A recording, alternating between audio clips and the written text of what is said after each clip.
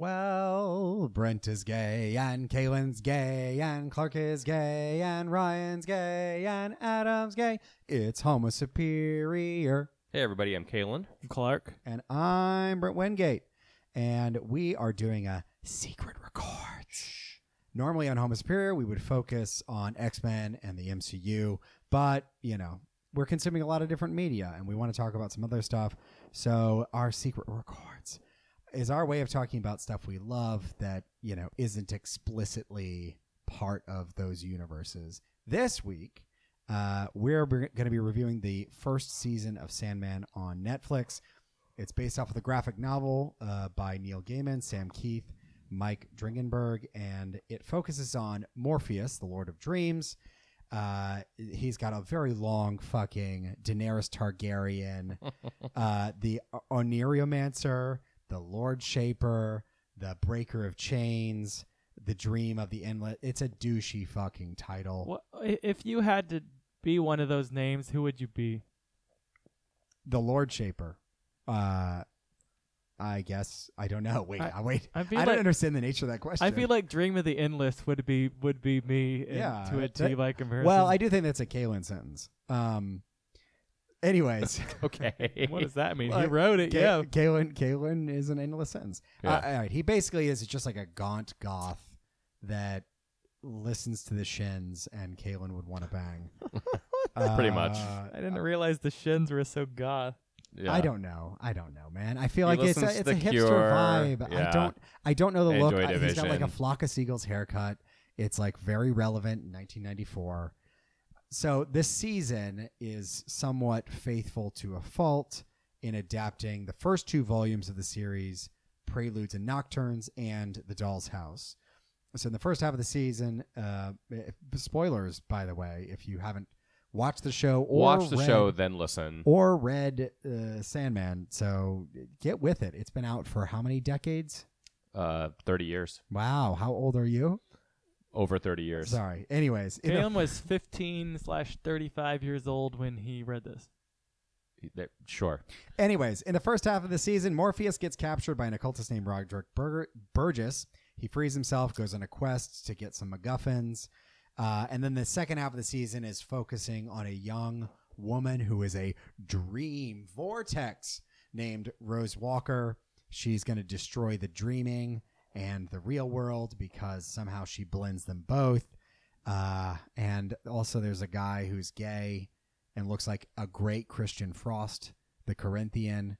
He's like a great Patrick Bateman-esque type character. Very much so. With teeth for eyes because teeth make everything scary.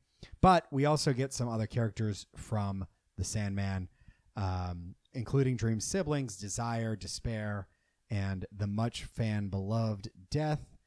Are we just going to say the word dream a lot? And Nightmare. Dream and Nightmare. The dreams. Dream the dreamy dreams. It's like Smurfs or something. It gets exhausting. I smurfed a lot of guys this week. They did were not. dreaming. Did you Gargamel their balls? Yes. Were you? I like that. Were Good you job. a nightmare? Yes. Yeah. Look. All right. It's a weird show. It's a weird series. I think that the only way to frame this is in how it works as an adaptation. A lot of people very much love and found the original work influential. No one has found Netflix to be the same, but how did you Influential? think? Yeah. Well, so I read Sandman not quite as it was coming out. Maybe towards the end, I sort of caught up because I was getting old enough to really kind of appreciate it, even if I didn't fully understand it. And it was one of those beloved stories that it's one of the early DC hits where they collected every volume and made a killing selling it in the bookstores. Yeah. And that didn't happen. This is the 90s when this was going on. And it took forever for them to try to adapt it because at one point it was going to be a movie and the movie was not going to be, wasn't going to be what Neil Gaiman wanted. If you think about comic book adaptations, in the 90s and the early 2000s, it's very much changing it to be much more action oriented. Whereas they would have made it all about the MacGuffins. It would have been Ruby's story through and through. Completely, and it would have gotten rid of some of the subtext and thoughtfulness and the themes that Gaiman wanted to do. This adaptation has gone the other extreme as far as I'm concerned, because Neil Gaiman is a producer, just as he was on Good Omens. He is joined by 2 other writers, David Goyer, who worked with Christopher Nolan on the Batman movies that he did, The Dark Knight, Dark Knight Rises, Batman Begins, and Alan Heinberg, who we have talked about on podcasts before. From Young Avengers fame. Young Avengers, The OC, Sex and the City. He's worked in TV and comics, and so when Alan Heinberg was announced, I was like, oh, this could actually work. And some of it does, and some of it doesn't, because every episode follows one issue in the comic.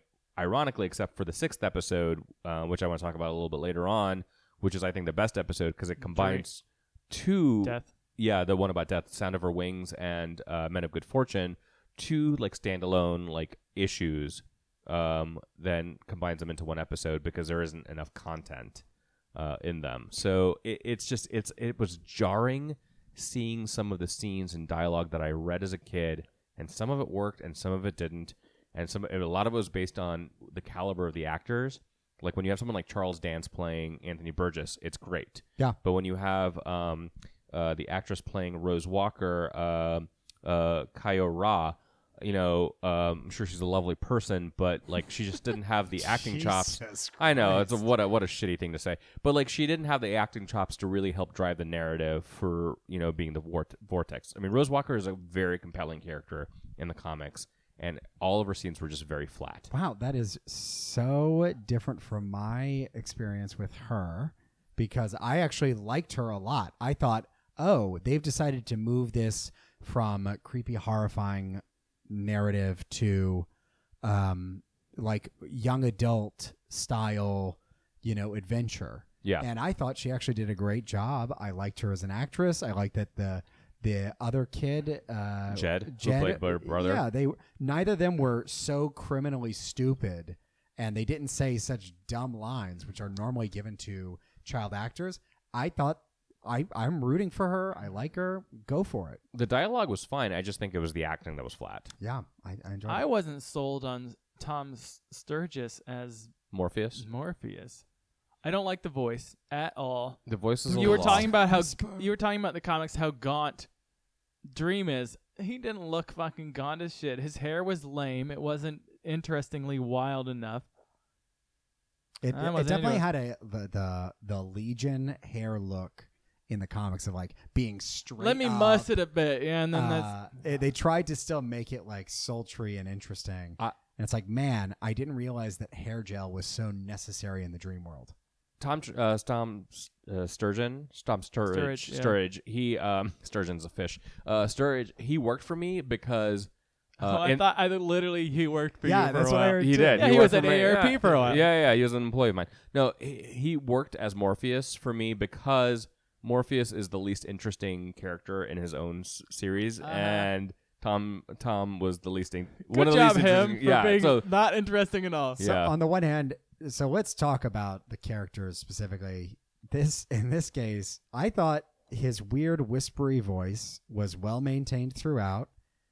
I got it. Was just too deep. It was too deep for my interest. To me, it felt like, oh yeah, that's the kind of voice this person would have. But you immediately learned how unsufferable it is. Like, if you had to eat cereal all the time as a meal, you'd think like, oh, this is kind of fun for a second, and then you'd be like, but really, I have to do this forever? I have to listen to him whisper through every single character's identity. Well, that's my as issue. if it's got gravitas. That's my issue with so many movies and TV shows nowadays, is that so many males have that gruff whisper voice because it makes Christian them Bale more interesting. Batman. Yeah, it's constant. Like Westworld is interesting this 4th season, but the voice is just never ending. Just I can't stand it. So, as a character, do you think that there is a distinguishable arc for Morpheus throughout the show? Very much so.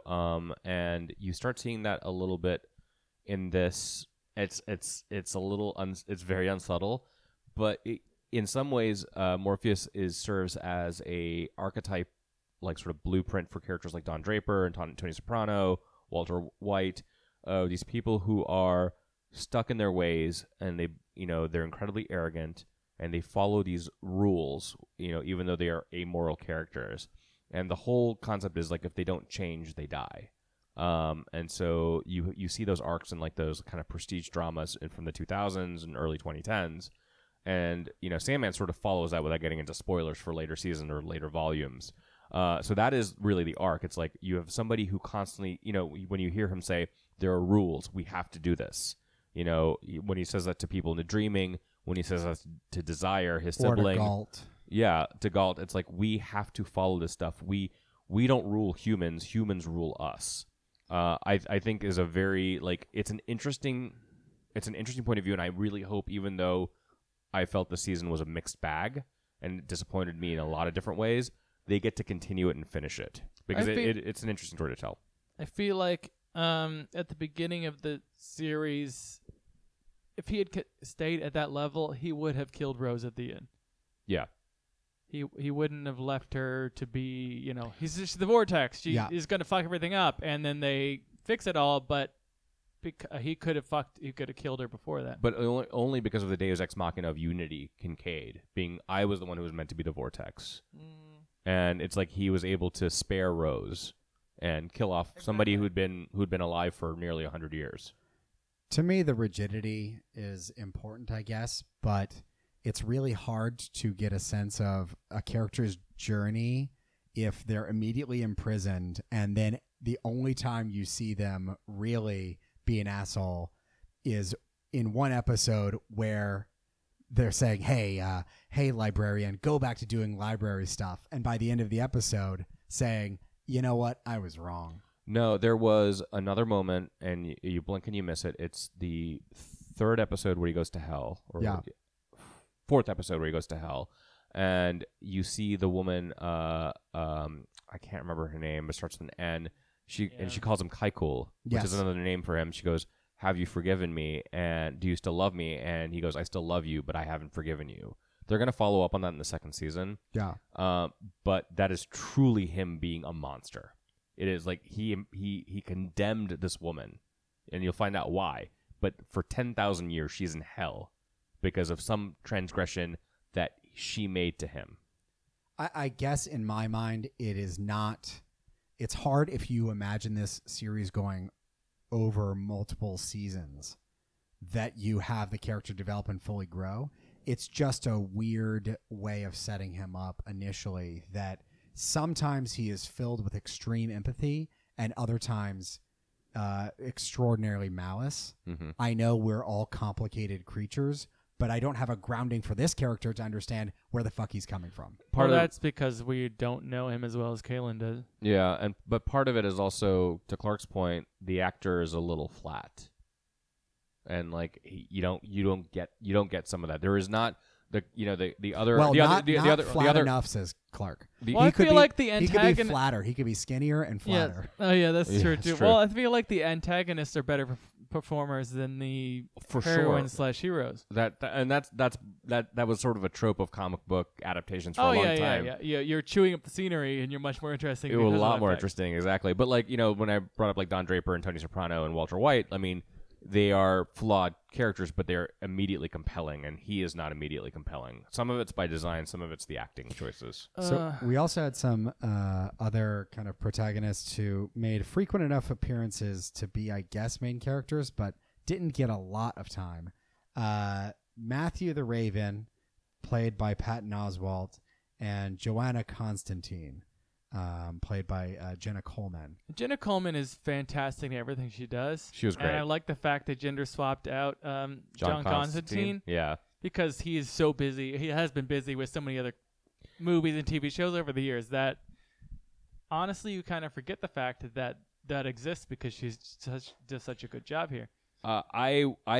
They had to make a few changes in the adaptation because of a variety of reasons, and that's one of them that Clark mentioned. But that was welcome. I really liked her a lot, and she was it felt very much like John Constantine meets Jessica Jones. Yeah, and you got that character. Yeah. It was great, and also because she's playing her ancestor too during the Men of Good Fortune portion of Sound of Her Wings, and that in the comics it is Joanna Constantine back in the 18th century. And so like that worked for me, where like it was the same actor playing like the character's to save ancestor. money, yeah. It was great. It worked for me. I think my favorite. Oh, sorry. Go. No, I just thought the first time we meet her was very funny because there's this old tuppence a bag woman going, the sleepwalker is here. You're Mad Hetty. Yes, and she's like, yeah.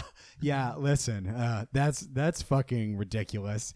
Like this bitch hasn't fought demons. Yeah. What do you mean it's ridiculous that? Is that? Oh shit! What's her name? Mira something fantastic. The actor. Yeah. And then 5 seconds later, No, he she plays shows up. the nun. I don't remember. I don't remember anymore. Oh, like what you mean in the church? She plays Yeah, like yeah, the yeah, like kind of the vicar role. Yes. Yeah. She is a fantastic performer. Yeah. That And was I a was great Very happy she was there. and that was a great scene of like trying to stop this royal wedding, and then like it's like this like demon like kind of erupts out of the guy's mouth. Yeah, I don't know. I mean, I hated the CGI behind because it was the most clearly And we'll talk about some green CGI in a little green bit. Yeah. screen scene. So yeah. it's Mira Sial who. Do you ever see the Kumars? I've seen it before. Oh, Yeah. she was the grandmother, and she was only like 40 at the time. Oh my god. One of the best shows of I fucking love that show. But anyways, I was so happy she was there for all of one episode. Yeah. So But the thing about yeah, please. Jenna Coleman's Joanna Constantine was the fact that she could be. I mean, she's being a badass, blah blah blah. But then she goes into this emotional connection with her ex-lover, and she's a real fucking person in a way. Well, that It's not just badass until the fucking end of time. right. No, there's this fragility, and also they gave her like John Constantine's like sort of origin of like Astra, the young girl who gets like basically killed by the Sanded? demon. Okay. And like the young girl in the flashback, she keeps having yeah, nightmares yeah, about yeah. that. So there's that, Oh fuck yeah. and then also her like ex-girlfriend. So in the comic, it's John Constantine with his ex-girlfriend, and the ex-girlfriend like stole the sand, and she was like responsible for what happened to her. But in the show, Joanna leaves the sand when she just like disappears from this woman's life. She ghosts her. Yeah. And she's responsible for what happens to her. And I think that makes a much more interesting storyline to show how much of a bastard she is in her own right. And there is definitely more emotional richness than the same kind of, oh, I'm the male protagonist and I'm sad my ex-girlfriend's gone.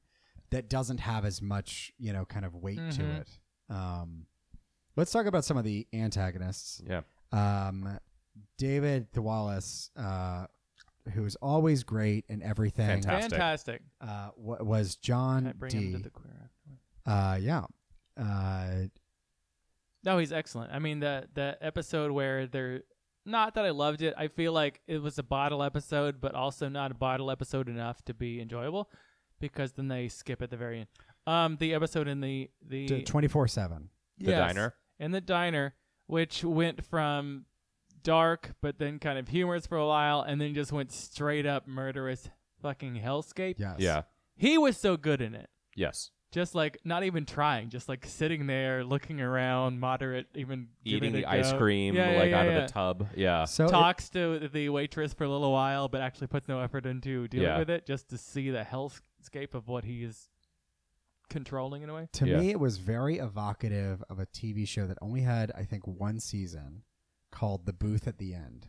And it was about a guy who sat at the end of a booth in a diner, Yeah. and people would come up to him, and he basically would grant their wish, monkey paw style. Right. And then over the course of this season, you find out that all of these people are interconnected with each other, and he's woven their lives together. Where the fuck was this? It's on. You can watch it on Hulu. Actually, I think it was produced by some other like more minor network. So the story 24/7 I think it was called 24 Hours in the comic. It was issue 5, so like episode 5 of the series. It was definitely Neil Gaiman sort of experimenting with his style. Like he didn't really know what he was creating ultimately, and he was a like a protege and like kind of like a successor to Alan Moore. Alan Moore is very horror oriented. Neil Gaiman ends up being much more dark fantasy oriented, especially the way Sandman sort of turns out a little bit later on. But this is straight up horror. It's straight up horror in the comic. It's straight up horror in the show. And the show, which I think Clark you're going to talk about a little bit, is Yes. like it's queer in the comic. It gets much more All queer right. in the show, and it's good and problematic in some ways. Yeah, All right. Let's talk about Yeah, that. let's get into that. So obviously, when he's writing this in the late 80s, early 90s, Yeah. this is like the height of the AIDS epidemic. So it makes total sense to have straight characters destroy homosexuals because it's artistically and thematically important at the time. But this is the fucking 2020s. When are these? 2020s. Oh, I thought we were gonna say Yeah. late 2000s. Is what I was gonna do. Clark asked, when am I? I don't know what this even is. Anyways, we've gone to a point, and obviously there's some weird shit going on, but politically right now. Yeah. That the fact that we have basically every single gay character murdered. In that episode, we have 3 suicides for gay characters, which honestly, based on everything I looked at, is the worst selling point for me because, homosexuals are the highest percentage of suicides of any fucking populace, which is dark. We got the gay who, also, okay, we'll do that. The gay who, is talking to the waitress, and I don't remember anybody's character's name, and he's like, yeah, I'm in fucking your 21-year-old son. Yeah. But when they're explaining it, they're not saying that for a while. They're saying he's fucking her kid, which makes it seem like he's fucking a pedophilic nightmare instead Yes. of fucking a 21-year-old acceptable situation, even though he's 20 years older than that person. Yes. But it just seems unnecessary. Anyways, let me go through these other things. Obviously, the Corinthian in the second half is just fucking homosexuals and then killing them all. It's Jeffrey Dahmer. Yeah, exactly. Which, obvly, late 80s, early 90s. He spares that one guy. Yeah. Well, I'm so glad he spares one of the many people he fucking murders homosexuals.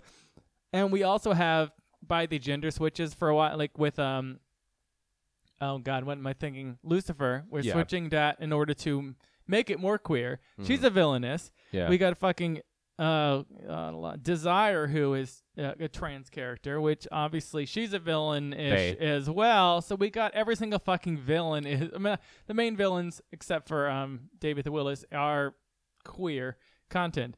We got Constantine's lesbian lover, as we said, like sanded to death, which is depressing. And then we got that white man trying to abduct a little black boy during the third to last episode in the hotel where it's connection of all serial killers. Yeah. And saying he's mine to Funland, to his older sister. And I'm like, this I'm glad that not glad at all.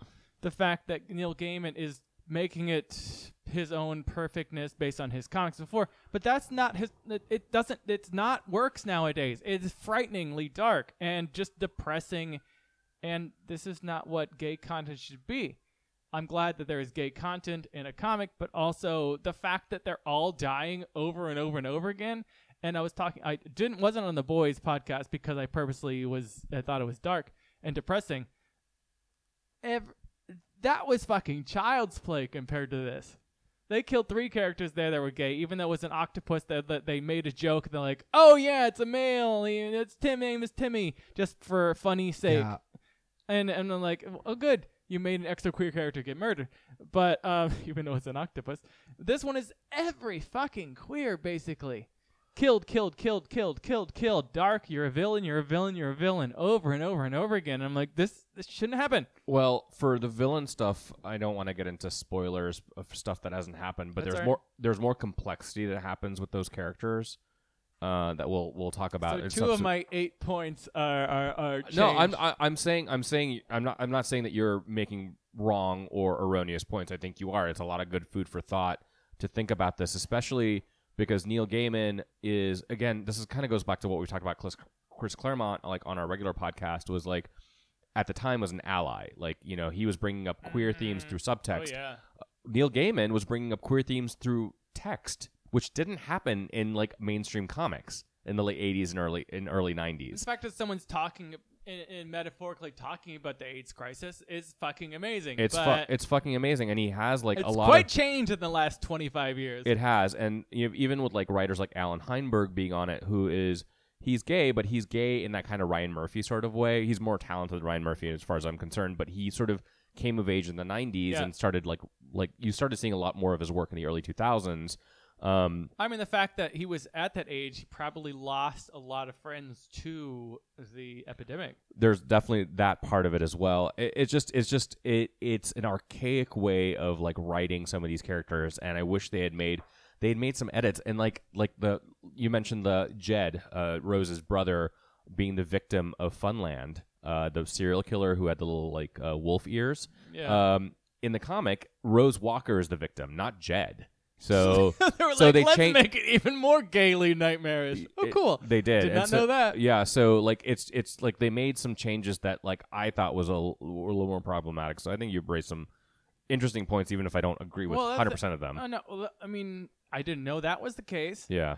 but they did a great job. I don't know anybody's names, as I said. Who's the character who is the person in the car who helped him out in order to drive her to the drive? She was the character who drove him to places in order to go to the fucking You're talking about Rose's. Oh, you're talking about the field gas green? station and everything else. Oh, In the comics yes. that they read, he kills her. he kills her, but he Yeah. keeps he spares her in the show. Yeah, that's what I'm saying, is that this show did a very good job with making, let's say, black characters not get ruined, not be be connected like victims. possible, but Yeah. they do not do that to homosexuals at all. Yeah.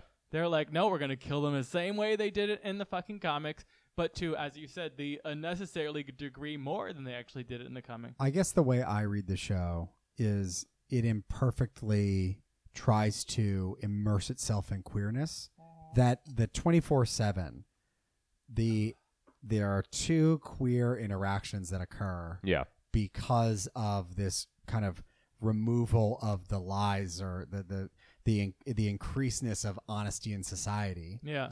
That they're not treated as like novelties. It's not as if the way it cinematically is portrayed as if it's different from a straight relationship. Like, oh, I think the worst that it gets is probably how they're talking about, well, your kid, and then they reveal he's 21. Yeah. That's like, all right. It was wait, very strange. Is he a pedophile? It's not a great Oh, he's way not. of Okay, setting hooray. it up.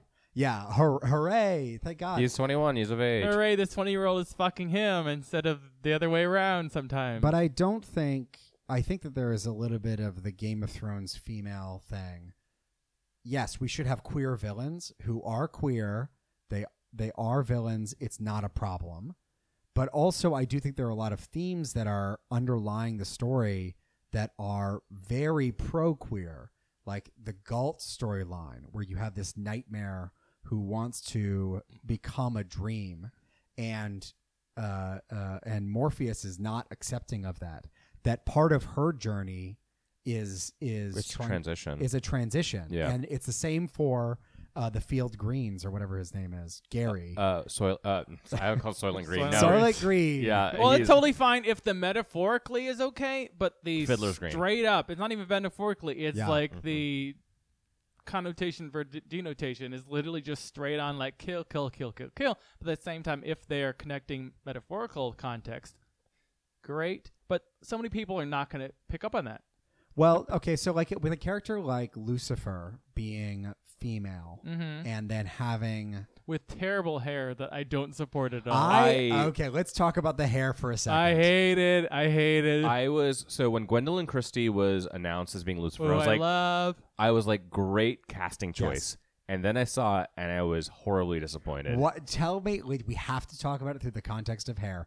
What is wrong with it? The hair, it's like Cupid doll nightmare. Cupid doll 1970s, like Mark Hamill in the first Star Wars. Like it's just weak. I love Loved it. it. Oh, I yeah. love it. It is giving me old Baroque painting.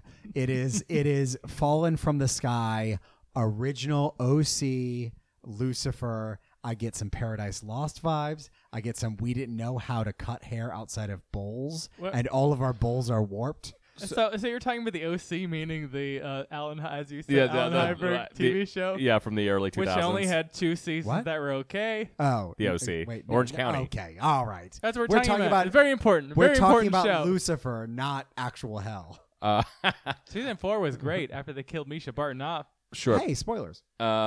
So again, was very excited when they announced Gwendolyn Christie as being Lucifer, but the performance didn't work for me. So Lucifer in the comics, you get the revelation, like they're building up Lucifer, and you're thinking some demonic character, and it's the most beautiful, angelic, like androgynous person you can imagine. It's like young David Bowie, like just. You didn't like that fact. I don't know, like I think Gwendolyn Christie is an attractive woman. I just didn't get that like beauty, like the way that they like even Morpheus even talks about it. You mean was it masculine beauty in the comics? No, it was androgynous beauty in the comics. It was like just this like waifish twink. With like this like David Bowie as character. Like I think if they had if you remember the Constantine movie in the 2000s with Keanu Reeves, but like the angel Gabriel is played by Tilda Swinton. Yeah. If they had someone like Tilda Swinton playing Gorgeous Lucifer, alien, that would have been perfect. Just absolute perfection. I thought she was great. I got so many excellent vibes. If anything, I was more annoyed that she had such a limited role and that it was in this weird mind fight with Morpheus, which was the mind like fight was so annoying. Like when you're playing with your like siblings as a kid, and you're like I'm shooting a gun at you, and then they go, yeah, but I've got a shield. But that I haven't protects been you with killed. bullets. Yeah. And then the other one's like, I've got a rocket launcher, and you're like, yeah, but I've got a shield that protects me against rocket launchers. That's why I like the mind fight. The mind fight, but I have hope. The mind fight didn't work it didn't work in the show as well as it did in the comics because I think some of the effects were a little chintzy. Yeah. Also, it wasn't Lucifer who did the mind fight. It was the demon, Chronozone, who did the mind fight. Lucifer was just there as a bystander. And the hope thing was really terrible in the show because you had Matthew as fuck. Matthew the Raven coming in and saying, "Dreams don't die." It was like, who wrote that dialogue? In the comics, was he the one who switched the thing? Matthew wasn't even there. Well, then why did he's... No. Well, I don't like some fucking crow changing the fucking battle. Raven. Yeah. I don't give a shit. But it was. I agree with you. Like it was terrible. It wasn't a Raven. It was Patton Oswalt screaming at his normal voice. Yeah. Did you ever saw Happy? What? Did you see Happy on FX? Yeah, we talked about it on podcast. Yeah, well, that I can't listen to Patton Oswalt without thinking of the that bunny character. The horse, the horse. Oh, horse, whatever. A horse. Because that was so fucking awesome that anything else he's ever done in my life, vocal-wise, I mean, he was MODOK in that terrible Hulu show. Yeah. Doesn't matter. He is Happy to me. Yeah, I mean, I think he just does that. There are some actors, some comedians who do really great voice acting, and Patton Oswalt is just not one of them. To me, it seems like anytime you're challenged in one of these fight of wits, someone goes, "I'm a beetle." The second I'm going to go, well, I'm Hope. Hope wins. Yeah. Hope always wins. Fuck you. Endless. Also, I'm Love. And then, Yeah. Shut up. They did a nice job of showing hell at first, with like how creepy it was with like the when human he's bodies. walking through. That was good. But then they got to the throne room. I'm like, what? This like you back set silly like nonsense from like the Dungeons and Dragons movies from the early 2000s bullshit. It's like this. you go into a club and you're like, oh, this is a fine club, and then you enter in and look in one of the dark rooms and it's like 8 groupies blowing someone. You're like, oh my god, this is creepy. I don't like this. I don't out like this. of here. 8 groupies. I don't know, man. How many glory holes are involved in that? Let's talk about the Endless. We got Death, who is played by Kirby Howell Baptiste. Fantastic. Desire played by Mason Alexander Park. Phenomenal. I really love their performance. Yeah. Also, I was very shocked by the Golden Eyes connection, which was there all along. Yeah. And then Despair, very short. Donna Preston. Despair show. was disappointing. But the only ones that were mentioned but unseen were Prodigy. Nope. No, there's no. They're all by D. It's Delirium. Yeah. It's Destiny, and then there is the Prodigal. The Prodigal. Yeah, the Prodigal. Sorry. The Prodigal is. Sorry. I said the Prodigy. Say the Prodigy with a D. Prodigal. Smack my bitch up, Sorry. right? Firestarter. Where's the D in that? It's the Prodigal. No, the whole point is you're not supposed to know who that is yet.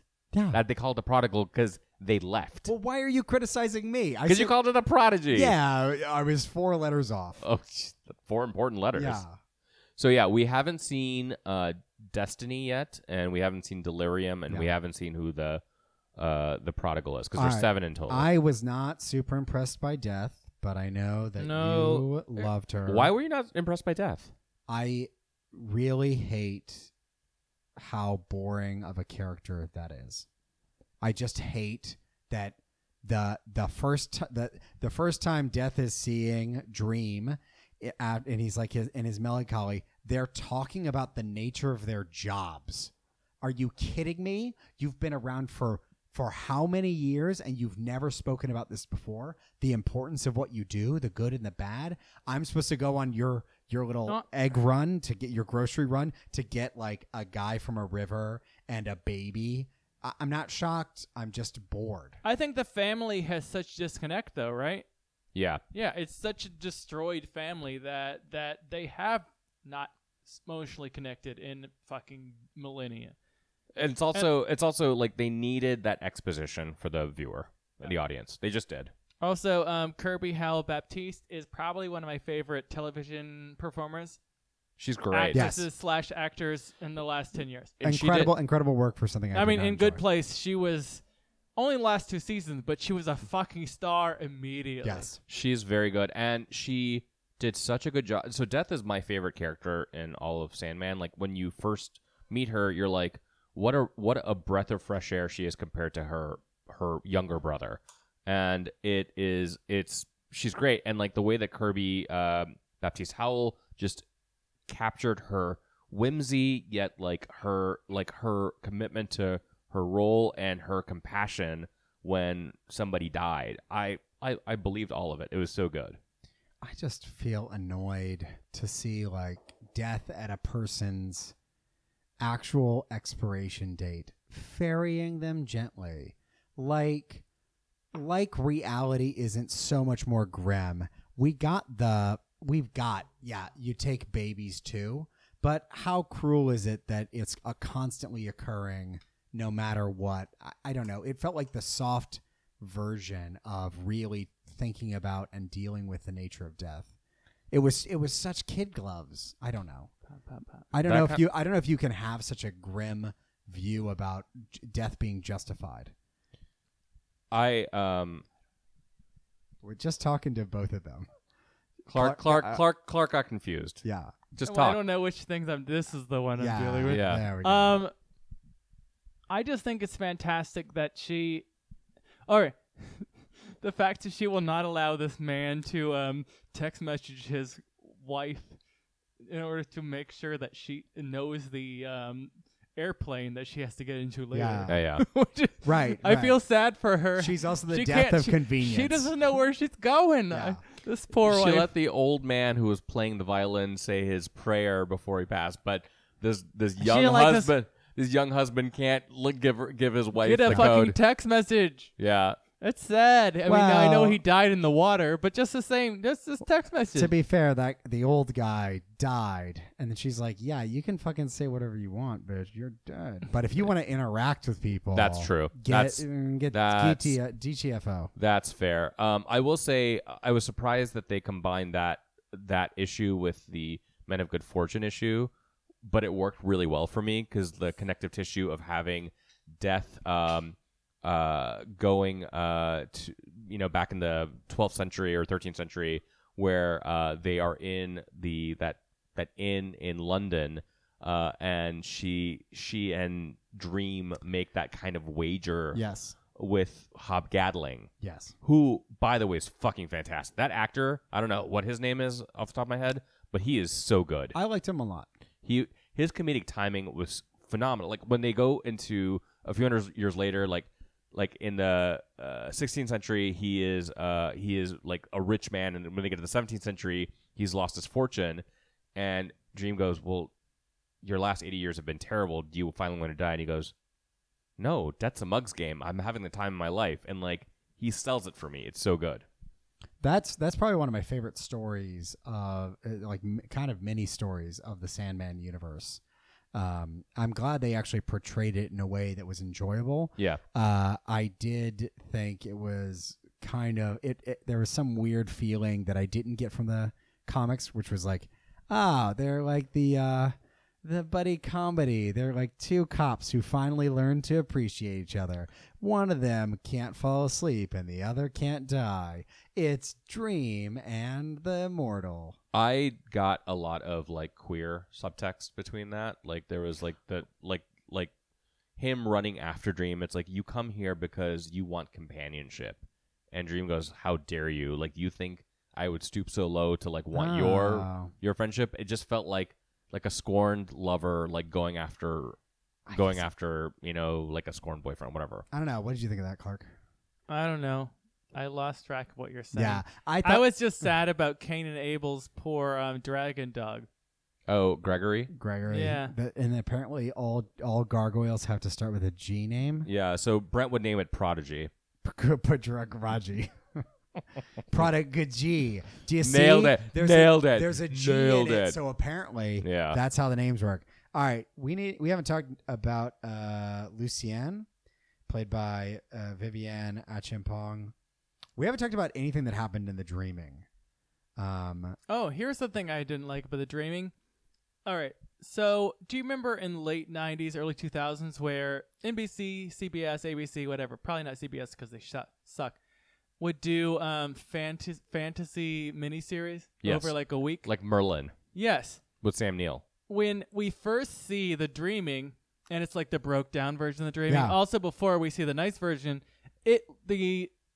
not artistic design, what's the word I'm going for? The graphic Anyway, CGI. the graphic design. Yeah, CGI was awful. It felt didn't look like good. the Yeah. exact that period of time. It was embarrassing. It was. Yeah. and we barely used it. They were like, let's show it each version for all of 40 seconds. The trailers, like when we saw the trailers for this and I looked so chintzy, I was really worried about it. And it didn't look better when the show came out. No, terrible. The only time I thought it looked good is when you saw the stained glass windows change when he was talking about the 3 dreams or nightmares Yeah. that hadn't come back. You to mean the dream. 3 future plot points? Correct. Yeah. Yes. I don't know. It's depressing. That was depressing. I mean, I don't know how much Netflix has money, but they're going to put more money towards it because It's going to be successful, I think. It's already successful. It was the #1 show. Yeah. like in this 80 week. countries. I'm still shocked that this wasn't on HBO Max. I'm shocked because it is a DC Well, property. as we know, HBO Max is falling into a fucking well. That's that. Before knowing that, yes. Well, true. I mean, if you guys want to talk, we can continue talking about like the characters specifically, or do you want to talk about like some of the themes and how this show has actually been put together? Because Oh, we got characters done. Let's get that all right, over. 'cause Yeah, I 'cause- think that there's something in my mind. There is this new background noise of production for teen type dramas. Riverdale, anything by the CW. Right. Netflix has gotten way into it too. A lot of Netflix properties. The only one that was good was the the Young Royals. yeah. Watch it. That, Amazing. that this is it does not feel like the way the comics read.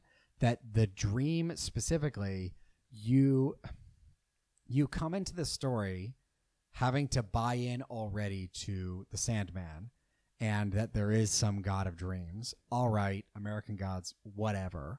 But then when I'm watching this shit, I'm like, yeah, all right, I have to see a Fafuzela or a weird A Vuvuzela? a Bat-Tar or whatever, some bizarre combination of things, and I also have to think it's important.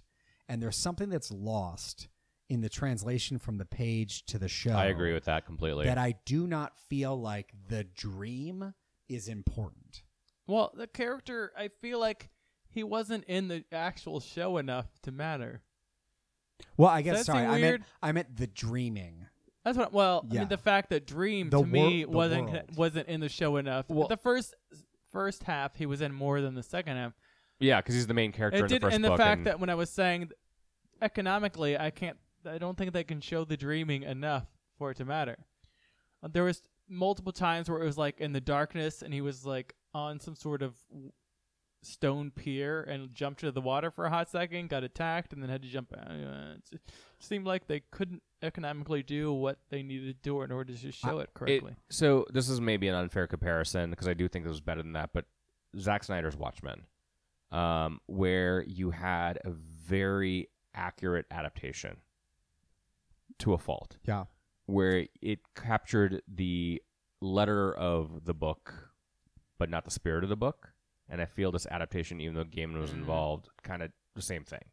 And so, like you have this ethereal concept of the dreaming that every time you see it, it looks different because dream logic doesn't make sense, right? Things change around. You go from one space to another without realizing how you got there. Yeah. And like being able to capture that on screen, you can do it. They just didn't do it. They made it seem very, very generic fantasy. To Clark's point, generic fantasy from like turn of the century. So it looked like a bad sci-fi. Like when I was sci-fi talking channel, earlier, like, do you movie. remember like 2000? Let's say 7, 8. I don't even remember. The first Alice in Wonderland movie? Yeah. Steve Burton. Tim Burton. Tim Burton. You know Yeah. what? Steve Steve Burton's Burton and I brother. used to date. I don't Yeah. even know. 2010. Yeah. is when it came out. Where it's Alice in Blunderland. it's not terrible, but it's not great. It's not good. Yeah. It felt like that to me. The thing that typifies that to me is the scene with what is that gay actor's name with the gray hair who is running this house of wayward. Oh, Hal is the character. Hal Carter. John Cameron Mitchell. Yeah. Hedwig. Yes. You remember Hedwig? Yes. Yeah. So the only gay that was like the when I was talking about the fact that gays were just being destroyed. yes. Yeah. He was totally fine because he was asexual. Not asexual, but his lover had left and he was not sexual at all. Yeah. Which is totally the acceptable thing in the 80s and 90s where You don't act if you on don't your. fucked, you survived. Yeah. But his dream, when we first saw it, it was him dancing in drag, then removing the mask of drag, and it's him, then removing the mask and it's flesh, whatever. Yeah. There's a part of it that's like, all right, I can see how that can happen in a dream. And yet there's some other visual element that's lost by having it so transparently displayed that it does not feel ethereal in any way. It feels literal and that you're trying to take me through some fucking arduous metaphor. Yeah, for sure. So here's a question to Kaylin. You were talking about the fact that when a creator is heavily involved with their show later, you were talking about Neil Gaiman, who obviously did it 30 years ago, it over affects what the show becomes. We're talking about, G.R. Martin. Yeah. For the first 5 seasons, it was on point because he was connected to it. In the last 2 seasons, he was not. Yeah. How does the fact that he was so in control of this entire narrative do well or incorrectly? George R.R. Martin got, before he was a novelist, had a career in TV. And the reason he did A Song of Ice and Fire was because he wanted to create a world that was not confined by TV budgets. Yeah. Neil Gaiman started in comics and then prose, and then has gotten involved in television by adapting his work. Sandman and Good Omens, which we've talked about on podcasts He's before. He's Nazi Boys very soon. Nazi Boys, yeah. I think you said Nazi Boys for a second. I was like, you wait, know what? Nazi Boys is... Yeah. Made by No, Taika I Waititi. never want to see that one. So I think George R. R. Martin completely understood that, he had to let W.B. Weiss and David Benioff be the showrunners and really adapt, take his work and make it work for television, and make changes where they needed to. Whereas I think Gaiman is just so in love with what he created, which makes sense. Validly so. It's a great series / comics / whatever. It's a classic. It is, but sometimes, I'm again, this isn't bad. It's just imperfect, and it's a mixed bag, and it's hard to do an adaptation when the original creator's so heavily involved that you can't make proper edits to it to make it work for. So I was talking about the gays earlier, where the fact that it was important to him 25, 30 years ago, right. that emotionally, that is where he was 25, 30 years ago. Yeah. Connectively, the tissue shouldn't exist now, but I mean, So, obviously it does because that's what his life was. He Are- honestly lost many gay men as friends In the at that 80s point and in time. 90s. Yeah. yeah. I know it's impossible to divorce yourself from the original content, but when you're actually watching the show, did you guys feel like, oh, I actually am kind of interested to like roll over into the next episode? Or did you feel like it's a thing I'm just kind of going through? There were a couple of instances where I felt interested, like going in from episode 4 to 5, from like the journey to hell. Yeah. And then you see like a lot of like John Dee's sort of his journey with the woman Yeah. who picks him up, and then going into 24/7. I was very interested, and then once that But you ended, knew enough about it to be interested. I did. But like I was like, but also David, what's his name? David. Mamet. No, the actor David Kidding, all right. Thewlis. David Thewlis Thewlis. is so magnetic and so Yes. interesting to watch. You constantly want to keep like just wondering what he's going to do next and what his interpretation is going to be. That I thought that was really good.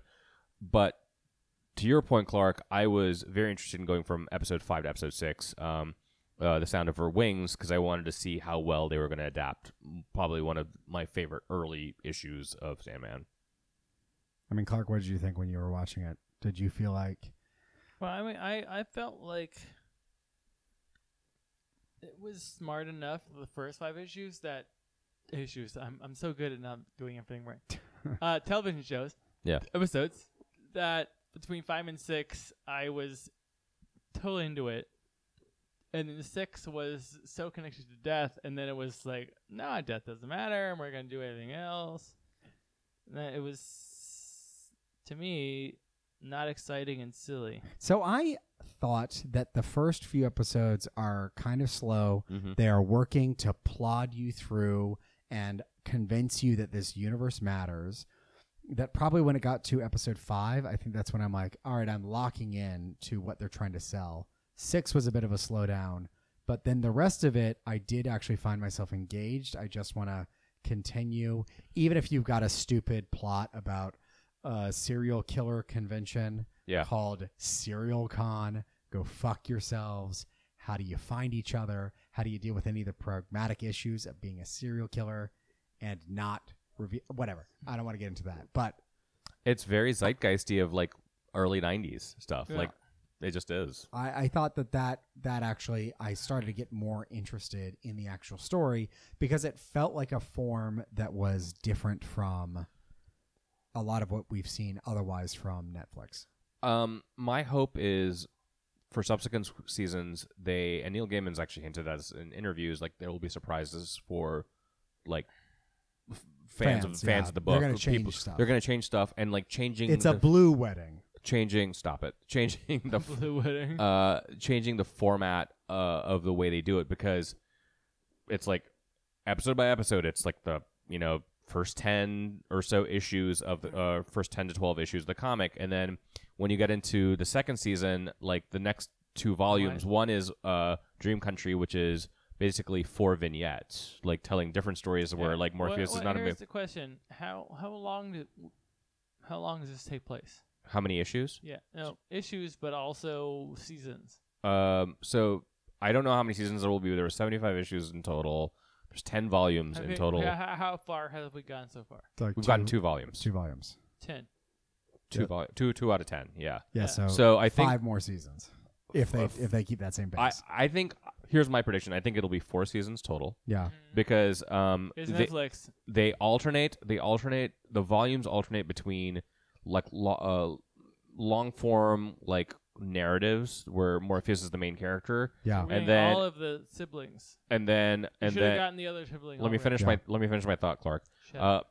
And like more anthology vignettes Yeah. where Morpheus is not the main character and other people sort of like wander in. Kind of in a wrapping up, were there any thoughts you have about how it goes forward, what you'd like more of or like less of? I think that it's got a good story engine that, even though I don't like how strict it is about adapting episode to episode, season to season, they've put a lot of stuff in it that I'm happy to see pay off later. There's a lot of open-ended questions that I think will be very fun. Yeah. Mysteries still yet to be solved. We're having a So lot of Lucifer later. yes, I want so much Lucifer. I mean, the whole season gave me a very much the vibe of I'd rather rule in hell than serve in heaven. Yeah. And I think that they make a convincing argument that fucking against the it the and ordinances trying of to the get go. Lord are dog shit. Well, you're going to be really happy if I think what they're going to adapt in the second season of Mist, which is one of my favorite storylines. It deals more with Lucifer, and it deals with the themes of like obligation versus free will. Yeah. And there's some like really cool shit that's going to happen. She's a fucking star. Yeah. Yeah. So, I mean, I was not as impressed with Gwendolyn Christie as I wanted to be, but I do like her a lot, and hopefully she gets more of a chance to shine in season 2. I don't know. Those wings, Character in man. Game of Thrones. Yeah. That's true. She had those wings, man. That's all I care about. Those wings were a little Wings. chintzy looking. I loved them. I loved them. You did? I loved her stupid what, hair. What fucking Spirit I Halloween loved her store did she stupid pick hair. those I up? loved her stupid wings. Fuck I mean, you. We said that everything is not worth the nonsense involved in it. I don't know. I liked it. All right. Well, that's been our podcast. We've been Homo Superior. You can catch us on Twitter at Homo Superior X and on Instagram at Homo Superior Podcast. We don't often review The Sandman, but when it comes out, I guess we do. I guess once a year we'll take a little Alright, snooze we to get the Sandman. This has been a Secret Records. Bye. Bye.